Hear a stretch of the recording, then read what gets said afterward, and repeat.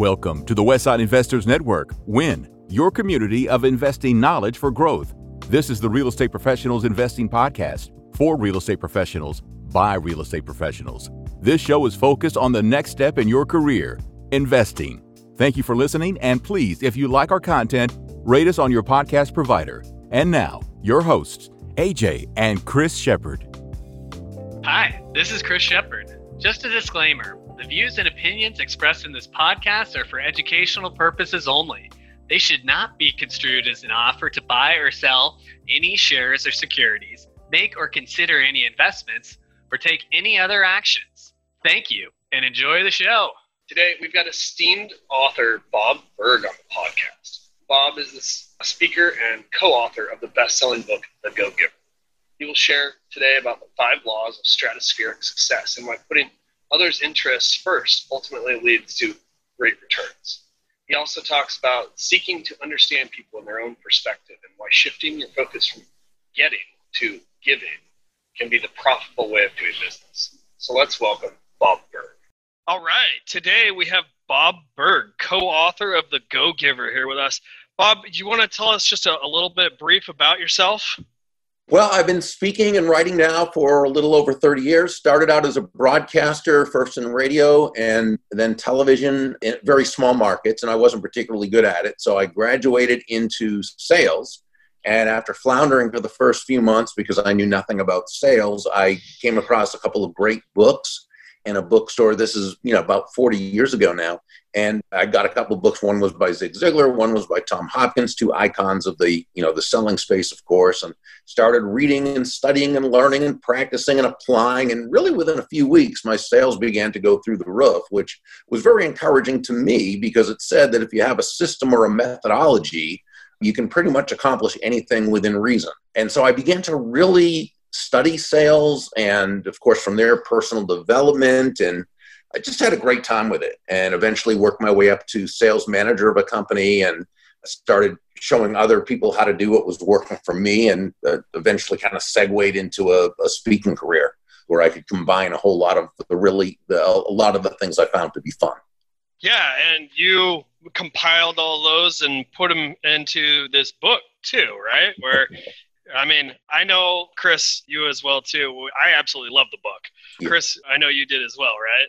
Oh, it was fantastic. I love the storytelling.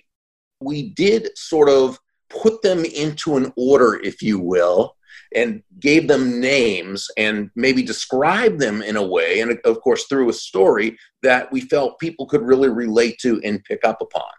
And, the basic premise is really simply that shifting your focus, and this is really where it begins, shifting your focus from getting to giving. And when we say giving in this context, we simply mean constantly and consistently providing immense value to others, understanding that doing so is not only a more pleasant way of conducting business, it's the most financially profitable way as well. And not for some woo-woo, way out there, magical, mystical type of reason, but for very logical reasons, very rational. When you're that person who can take your focus off yourself and place it on helping others, discovering what they need, what they want, what they desire, what problems they need to solve, and you help them do it. When you can focus on, bringing them closer to happiness through working with you, people feel good about you. People want to get to know you. They like you. They trust you. They want to be in relationship with you. They want to do business with you. If that ends up working out, they definitely want to tell others about you. So what I found in my sales career is that the people who operated this way were the ones that had the most success, and not just in the long run. No, in the short run as well. And it was also sustainable, where you might have had the people who were just totally focused on themselves and extracting money from the other person. It's not that they couldn't succeed. We know plenty of people who do that, but boy, do you have to work really, really hard at that. And it's not very sustainable because you're always having to recreate the situation every single time, because you certainly don't have people on your side.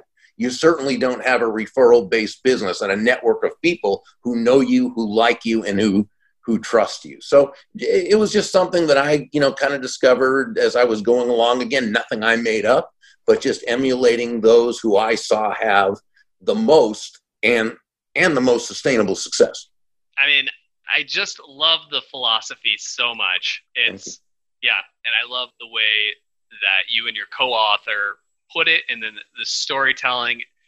I just, AJ, wasn't it a couple of years ago that NARPM, the board of directors, chose The Go-Giver as their book for the year to read? Yeah, it was a couple of years. I mean, it's been very impactful for our business because it's part of one of the reasons we're doing this podcast too, is to give back and provide that value. And I mean, all those concepts have resonated through our business so much. Do you want to tell us just kind of a brief overview of the values that you go over in the book? Sure. Go-Giver, the story itself, contains 5 laws. And there's a protege named Joe who's really figuring it out. He's the hardworking, ambitious, aggressive, up-and-coming, good guy, but kind of has his focus on himself as opposed to who he can, try to serve. And he meets a mentor and who introduces him to several people and so forth. And they go over 5 what we call laws of stratospheric success. And those laws, those principles are the laws of value, compensation, influence, authenticity, and receptivity. And the first law, the law of value, is really all about giving a person so much in value in terms of the experience itself, the excellence you put into it, the consistency, the attention you show, the empathy you provide, the appreciation. It's making it easy for that other person. It's creating that environment where that person feels so great about doing business with you from the very moment you meet that person, through the relationship building process, through the follow-up and follow-through, through the sales process, through the what have you. And it's providing such a wonderful experience that whatever they've paid, they feel as though they receive much more in value than what they paid, while, of course, you make a very, very healthy profit. Law number 2 is the law of compensation. This says your income is determined by how many people you serve and how well you serve them. So where law number 1 is all about the value you're giving another human being, law number 2 says the more people whose lives you provide with that exceptional value, the more the more lives you impact, the more lives you touch, the more money you will receive. Law number 3, is the law of influence. This says your influence is determined by how abundantly you place other people's interests first. Now, let me qualify that, if I may, because it's easily be misunderstood, and I think it's very important. When we say place the other person's interests first, we don't mean you should be anyone's doormat or a martyr or self-sacrificial in any way. Not at all. It's simply understanding, as Joe, the protege in the story, learned from several of the mentors, the golden rule of business, the golden rule of sales is that all things being equal, people will do business with and refer business to those people they know, like, and trust. And there's no faster, more powerful, or more effective way to elicit those feelings toward you from others than by genuinely moving from an I focus or me focus to what we call an other focus, looking for ways to, as Sam, one of the mentors, advised Joe, make your win all about the other person's win. Law number 4 is the law of authenticity, which says the most valuable gift you have to offer is yourself. In this part of the story, Deborah Davenport shared that, all the skills in the world, the sales skills, technical skills, people skills, as important as they are, and they are all indeed very, very important, they're also all for naught if you don't come at it from your true, authentic core. But when you do, when you show up, as we like to say, as yourself, day after day, week after week, month after month, people feel good about you. They feel comfortable with you. They feel safe with you. And why wouldn't they? They know who they're getting, right? You show up as yourself every single time. And this is where that like, that love, that trust really kind of, that's where the magic happens. And then law number 5 is the law of receptivity. This is what brings it all home. The law of receptivity says the key to effective giving is to stay open to receiving. This really means nothing more than understanding that, yeah, you breathe out, but you've also got to breathe in, right? Mm-hmm. You breathe out. You got to be open to it. Yeah. We breathe out carbon dioxide, but we also have to breathe in oxygen. So we like to say you breathe out, which is giving, and you breathe in, which is receiving, and that giving and receiving are two sides of the very same coin, and they work in tandem. The problem is we get so many terrible messages from the world around us regarding prosperity, money, abundance, business. You think anybody who does well in business these days, you think they must be doing it on the backs of others or through some nefarious means. And I suspect it was always but nowadays, boy, you just hear it all the time. And what's awful about it is, people hear this from a young age and it gets into their unconscious. And if you really grow up with this money is bad kind of thing, and successful people did it dishonestly, and all the horrible, as my good friend Randy Gage calls them, memes or mind viruses around money or prosperity, you're going to find yourself unconsciously rejecting the prosperity that you have earned through the value you provide to others. So what we need to understand is that first, giving and receiving are not opposite concepts. Again, they're two sides of the very same coin. But what we realize is the giving must come first. That's the law of life. We plant before we harvest, we sow before we reap, we give before we receive. This is why John David Mann and I say that money is simply an echo of value. Money is simply an echo of value, which means the giving must be first. That must be the focus. Giving value, remember, providing immense value to others, right? And then the money you receive is simply a very natural result of the value you've provided. Yeah, that is awesome. So, and that kind of leads into my next question I'm going to ask, but your book has helped a ton of real estate professionals and also other professions. What kind of tips would you have for our audience to implement and start that first law of just providing more value? Is it literally just getting out there and talking to more people and telling them that, and providing more service for less cost, or kind of what sort of tips or tricks do you have for that?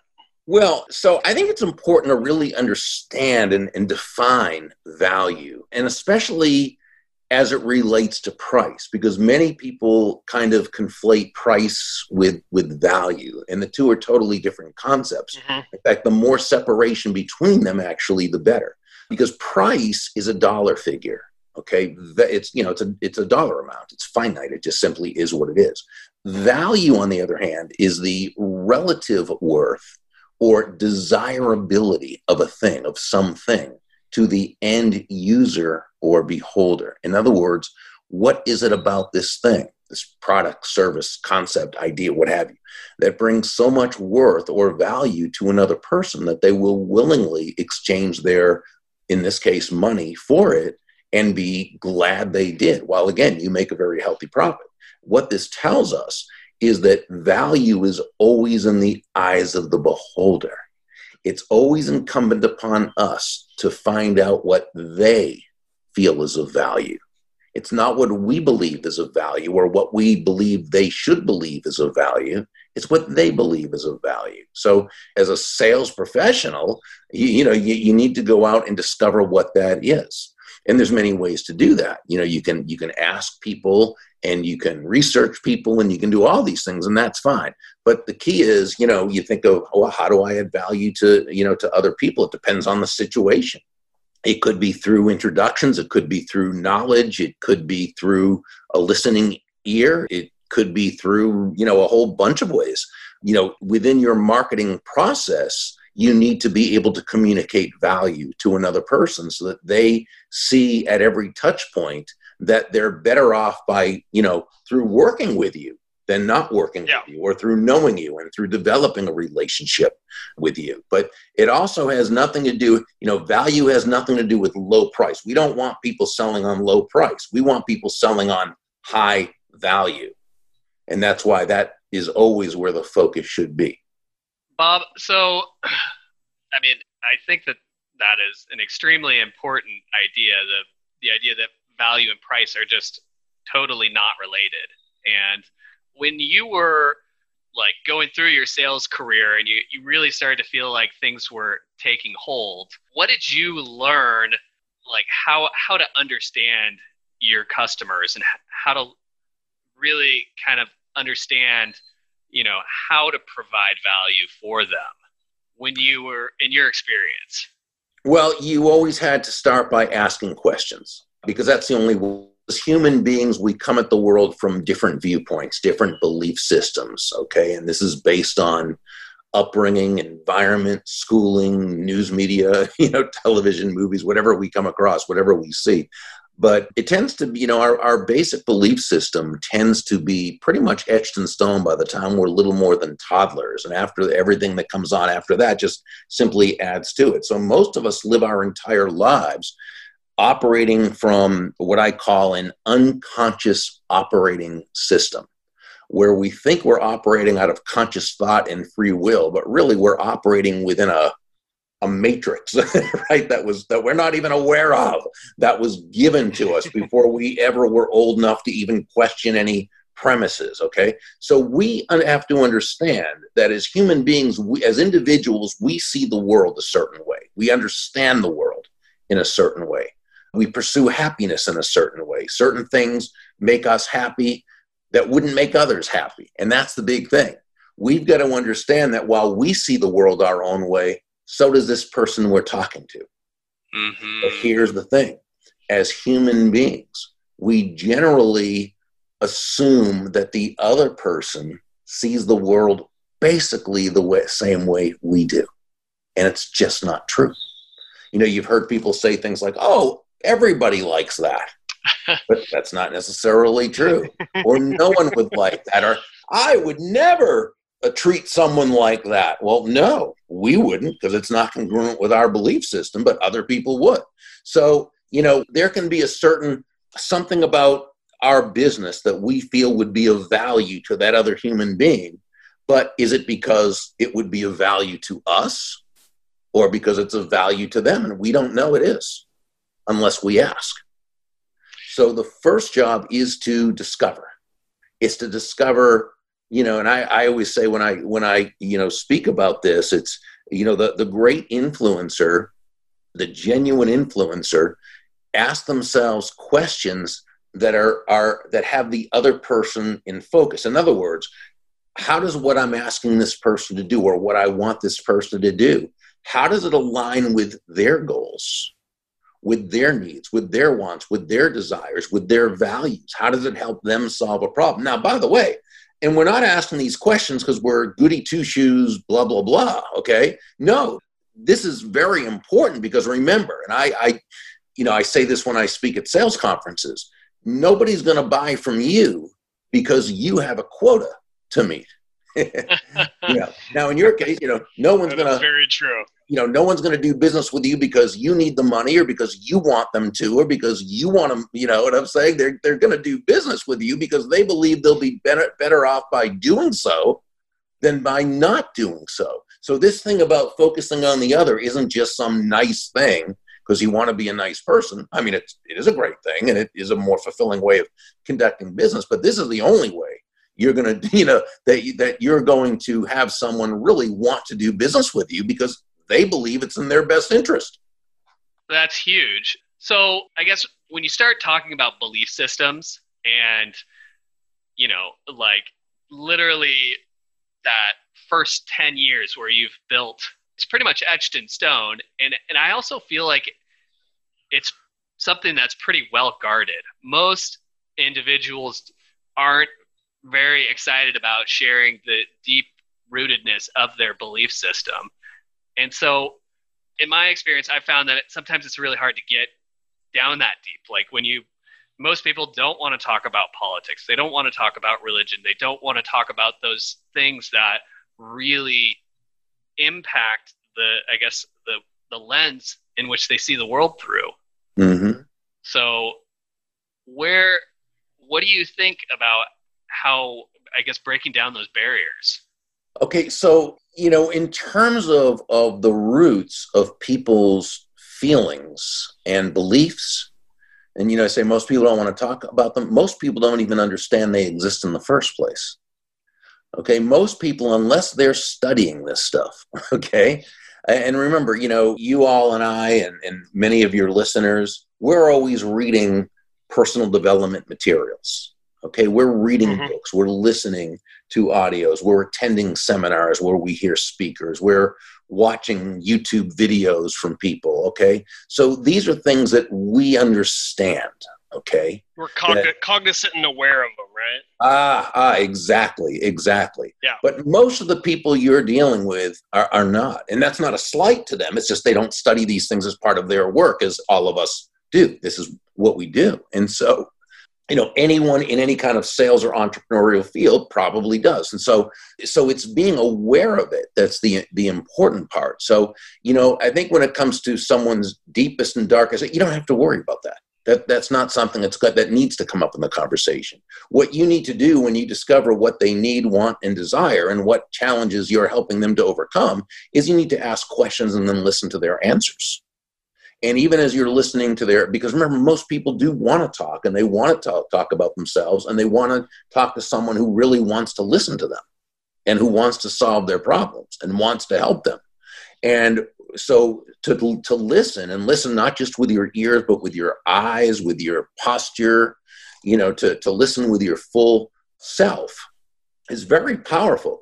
And then it's also important not to think that because they've given you an answer that you totally understand what they mean by that answer. Because remember, we all see the world through our own set of beliefs and through our own eyes. So we define terms in different ways.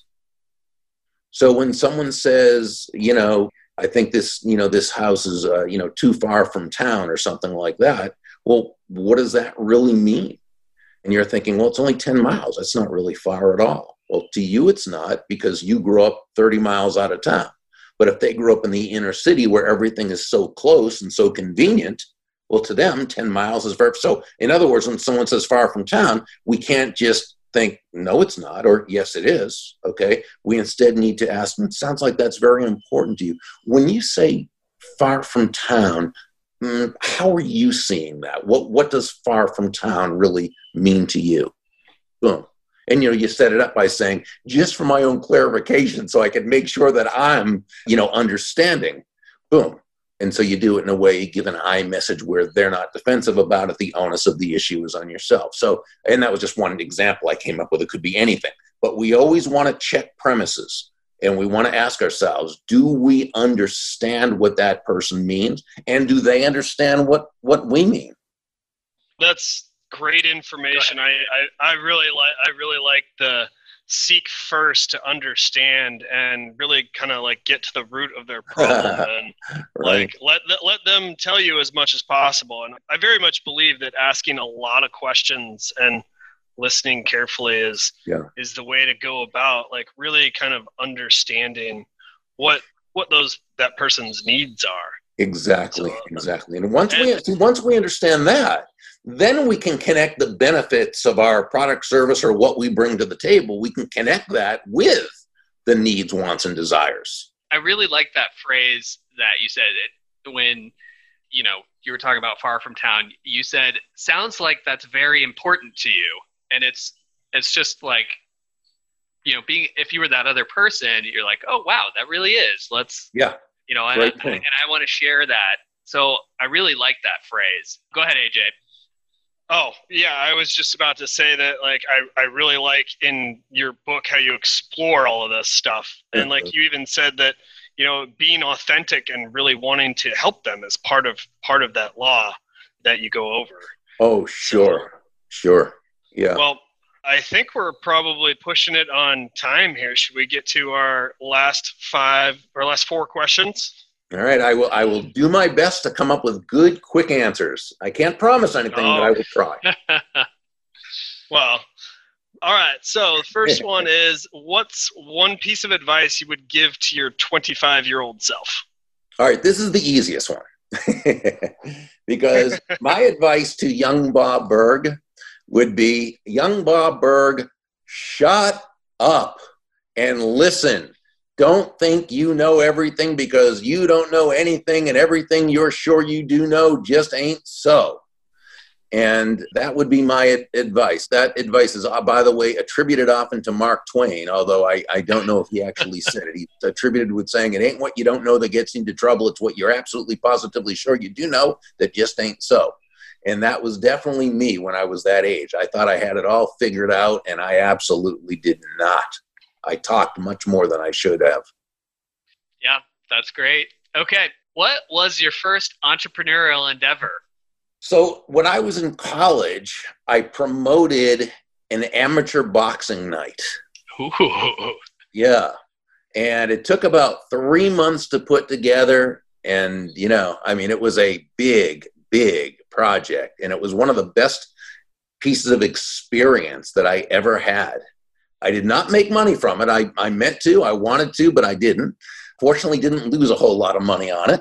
But it was a great venture as far as really learning how to lead, how to put things together, how to solve problems, how to, come up against the unexpected and do workarounds and everything you can imagine. But we had fighters come in from all four corners of New England and upstate New York, and it was quite a venture. Sounds like it was awesome. A lot of fun too. Yeah, it really was. It really was. It sounds like you took a lot of value from that too, like that experience and going through those motions. It was great experience. There were a lot of things I just never realized I was going to have to do as I went through that, and I learned it. Again, would have been nice if it was a really profitable venture, but right. But it wasn't. But that's okay. You might still be doing it today. You never know. That's right. I could have been the next Bob Arum or Don King. Never know. Actually, are they still around? I don't really follow the fight game anymore, but back when I was younger, those were the two big promoters. I don't know if Don King ever retired. Huh? I don't know if Don King ever retired. He's still promoting Mike Tyson. That's funny. All right. Third question is, how has your formal and informal training shaped your journey? It depends, I guess, what you mean by formal, because I can go with informal as far as being all the things I studied, all the books I've read, all the seminars I've gone to, all the people I've consulted with, all the times I've learned. I consider that the informal stuff. That's the importance. So that has totally shaped my life, shaped my journey. My formal, which was, I guess, schooling, I was a horrible student, so that really did nothing. And that's my own fault. That was just my own fault. So, but as far as my informal, which is to me, everything I've put into learning and growing and so forth, that's been just, that's been immeasurable. That's awesome. And I think that's in part why we asked that question. It's very subjective, Mm-hmm. like from what people determine as formal and informal. So right. Appreciate that answer. It's great. Well, and most people who are listening to this podcast, we really want to emphasize the value of continual learning and put high importance on that informal training. All right, Bob, our last question. And if you haven't read Bob's book, definitely start with reading that first. Oh, thank you. Our last question. So we know you're not a real estate investor, but what was your Moby Dick, the one opportunity that got away? So, I can think of several opportunities that, where I could have invested, or I could have this or could have that. I won't say it got away as much as I made a decision where the outcome might not be what I wanted it to be. And of course, if you can know the outcome in advance, you could make a different decision. But assuming that's not the case, in fact, Annie Duke, who wrote a great book called How to Decide, which is a fantastic poker book. Player, right? She was the former poker player. Now, a couple years ago, she wrote a book called Thinking in Bets, which was a great, great book. Well, she came up with a follow-up called How to Decide, which gives an absolute brilliant, brilliant system for making decisions. But even as Annie says, just because the decision's the best one doesn't mean the outcome is going to be what you want. All you can do with a great decision is increase the odds of the best outcome. but that doesn't mean I didn't make mistakes, because I did. I've made plenty of mistakes. I would bet, though, that the ones that got away were the ones that I don't even know got away. Yeah. You know, because there are times you've got to be able to, because you have so many things coming at you, and you can't necessarily look at everything and give everything the same amount of attention. You've got to decide, based on a cost-benefit analysis. Cost not necessarily being money, but being time, being lost opportunity, being aggravation, being everything else happening, and so forth. So I would imagine the ones that got away from me, the big ones, are probably the ones I don't even know to this day did get away from me. Now, hopefully, there are the ones that didn't get away from me, that maybe I did instead. But I'll never know. Yeah, that idea of opportunity cost, and, if that one that got away you actually did do, would you have written your book? Would you be here today? Exactly. You never know, do you? I like the question just because. Oh, I do too. It's pretty interesting to hear what. And I got to tell you, I really recommend Annie's book. Oh, because that was a wonderful. Down. Yeah. I also played a little bit of poker. Well, we'll have it in the show notes. Oh, then you'll like thinking if you played poker, you'll like thinking in bets. I'm not a poker player, but you don't have to be in order to really get a lot from her book, Thinking in Bets. It was written for anyone, though she gives a lot of poker examples. How to decide is just that, because the whole thing about Thinking in Bets was making the best decision, whereas How to Decide takes you through the process of how to make the best decisions. And I'm telling you, it's that good. Awesome. Good. Well, Bob, want to thank you so much for being on. If any of our listeners want to kind of get in touch with you or learn more about your book or anything else, should they head anywhere in particular?